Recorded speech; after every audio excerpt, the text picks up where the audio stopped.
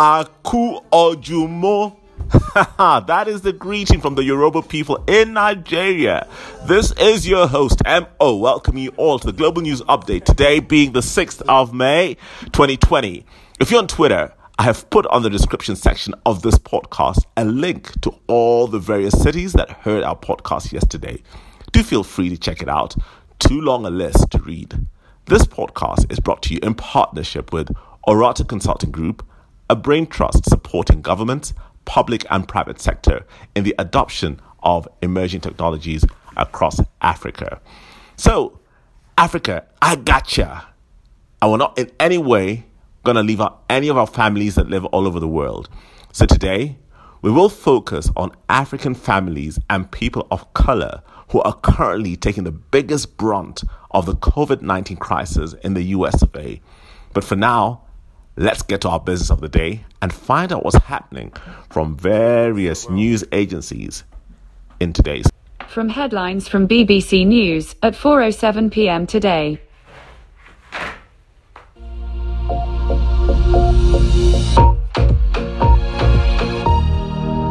This is BBC News. The PM has admitted he bitterly regrets the situation in the country's care homes. In his first Prime Minister's questions opposite Labour leader Sir Keir Starmer, Boris Johnson said the UK death toll was appalling and promised to increase testing to 200,000 a day by the end of this month. Government sources later clarified he was referring to lab capacity, not individual tests. In the Commons, the Labour leader said it wasn't good enough. At least 29,427 people in the UK have now lost their lives to this dreadful virus. That's now the highest number in Europe. It's the second highest in the world. That's not success, or apparent success. So can the Prime Minister tell us how on earth did it come to this? Nicola Sturgeon has confirmed that the lockdown in Scotland will continue for at least another 3 weeks. The First Minister added that the drop in the total number of deaths per week from 658 to 523 is the first in Scotland since the pandemic began. Heathrow Airport's boss has warned tens of thousands of aviation jobs will be lost if the government doesn't come up with a plan for the industry. John Holland Kay said countries like France and Germany see aviation as fundamental and implied that wasn't the case in the UK. They are looking to outmaneuver the UK as we come through this crisis economically. They want to have international aviation diverting through Charles de Gaulle and Frankfurt, not through Heathrow. That is their game. And if we don't take the right steps here as the UK to protect the long-term success of our economy, and particularly the aviation sector, then we will be giving up a huge national advantage we have today. The EU Commission says Europe is experiencing its biggest economic shock since the Great Depression. It says all of the economies in the EU 27 will shrink and Greece will suffer the most. Professor Neil Ferguson, whose advice to the Prime Minister led to the UK lockdown, won't face any further action by police over his breach of social distancing rules.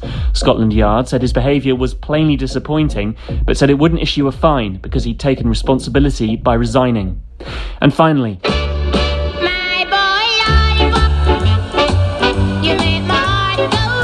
singer Millie Small has died at the age of 73 after suffering a stroke. Her 1964 song, My Boy Lollipop, was a big hit here and in the US. It was the first by a Jamaican artist to sell more than 1 million copies. That's the latest from BBC News.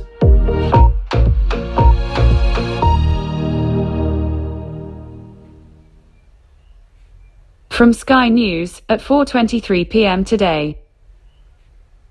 From the Sky News Centre at 2, Boris Johnson says the government will want to get going with some measures aimed at easing the lockdown from Monday. The Prime Minister insists the reason he's planning to update us on Sunday, when the House of Commons isn't sitting, is to do with data. He'll address MPs on the plans a day later. The Health Secretary says the actions of a government science advisor were extraordinary and it was right for him to resign. Professor Neil Ferguson breached the lockdown by allowing a woman to visit his home. That's despite previously urging the government to impose restrictions. Matt Hancock says he was speechless when he found out. The first I heard about this was when I read it in the newspapers. But clearly, the social distancing rules are there for everyone, and they're incredibly important and they're deadly serious. And the reason is because they're the means by which we've managed to get control of this virus. Weekly figures show the number of people dying from coronavirus in Scotland has fallen for the first time. 523 deaths were registered in the week to Sunday, down by 135 on the previous 7 days. First Minister Nicola Sturgeon says a large amount of those who've lost their lives were living in care homes. In the most recent week, however, 59% of all deaths linked to the virus happened in care homes. While that is a deeply distressing figure, it is nevertheless important to note that the number of deaths in care homes also reduced last week compared to the week before. Britain's busiest airport's going to try out temperature screening technology to monitor people for signs of COVID-19. Other measures at Heathrow could include UV sanitation to quickly cleanse the trays at security. In other news, Rory Stewart is no longer going to stand in the London mayoral election, which has been postponed until next year. The former Conservative minister was running as an independent. And the Army veteran Captain Tom Moore has been awarded a Gold Blue Peter badge. He's raised more than £30 million for the NHS walking laps of his garden. That's the latest. I'm Annie Green. From CNBC Tech Check at 10:10 p.m. yesterday. I'm Kate Rooney, and here's your CNBC Tech Check. WeWork co-founder Adam Neumann is suing SoftBank for terminating a $3 billion tender offer to the office-sharing startup's shareholders.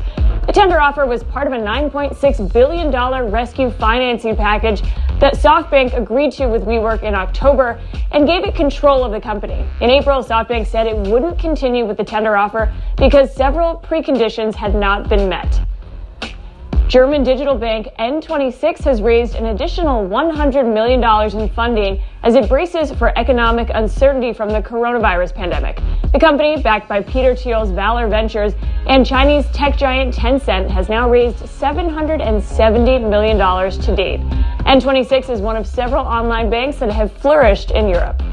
Chinese internet and software company Kingsoft is spinning off its cloud division and listing in the U.S. despite the uncertainty in the markets. Kingsoft Cloud will be valued between $3.4 billion and $3.8 billion. The listing comes amid a tough stock market environment and as scrutiny of Chinese listings in the U.S. intensifies following revelations of fraud at Chinese coffee chain Luckin Coffee. That's it from the West Coast. We'll see you back here tomorrow. From Bloomberg First Word at 12:34 p.m. today. President Trump is ramping up his push to reopen the country. He says Americans should begin returning to their everyday lives, even if that leads to more sickness and death from the pandemic. The president spoke in Phoenix. He may disband the White House task force that has been steering the government's response to the outbreak. A grim milestone for the UK. Its coronavirus death toll has now surpassed Italy's. That makes it the worst hit country in Europe. There are more than 29,000 confirmed coronavirus deaths. In the UK, Prime Minister Boris Johnson ordered a national lockdown at a later stage than other countries. And another sign of how the coronavirus has brought the economy to a sudden halt. Factory orders in Germany plunged 15.6% in March. That's the most since data collection began almost 3 decades ago. Germany is a manufacturing powerhouse, and it's been especially affected by factory closures, supply chain disruptions, and a lack of demand. And Supreme Court Justice Ruth Bader Ginsburg has been hospitalized. The court says that she has a benign gallbladder condition and won't be released for a day or two. Bader is 87 and is the oldest justice on the court. She plans to take part in 2 arguments today that are being conducted by telephone. Global news, 24 hours a day, on air and on Quick Take by Bloomberg, powered by more than 2,700 journalists and analysts in more than 120 countries. I'm Ritika Gupta. This is Bloomberg. From DW News Brief at 2 p.m. today.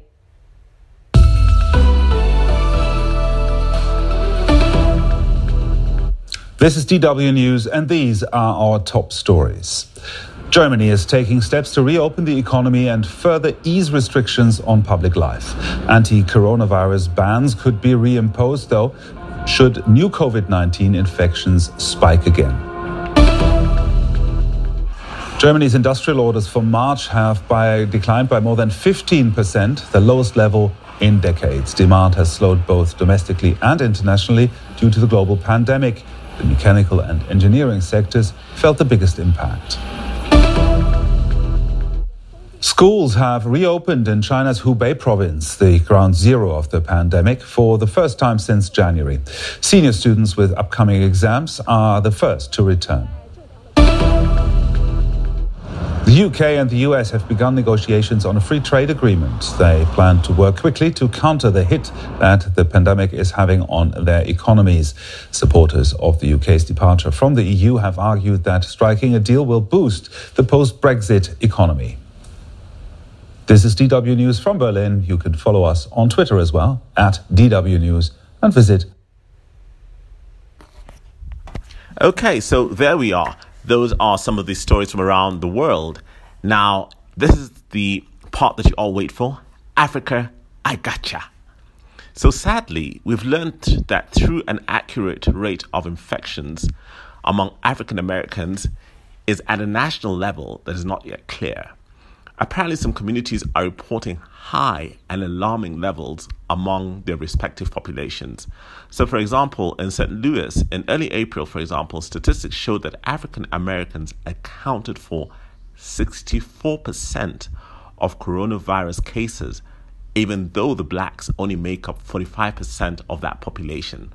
At the same time, in New York, African Americans were 28% of the death, although they were only 22% of the population there.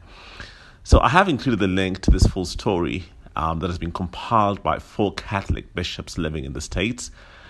We are working on increasing our reach through more platforms and devices. But in the meantime, of course, we'll keep informed as that happens and the new devices or the new areas where we're reachable on become available. But as always, remember, stay home, stay safe, stay alive. Do not, and I repeat, do not, and I do repeat, don't go outside. Don't receive visitors too. Social distancing is still key. Wear a mask, but if you're going to wear it properly. Cover your nose and your mouth. It is extremely essential. So this is Emo saying, Africa, I gotcha. Do share, as correct information is powerful and essential. Till tomorrow, take care. This podcast is brought to you in partnership with Orata Consulting Group, a brain trust supporting governments, public and private sector in the adoption of emerging technologies across Africa.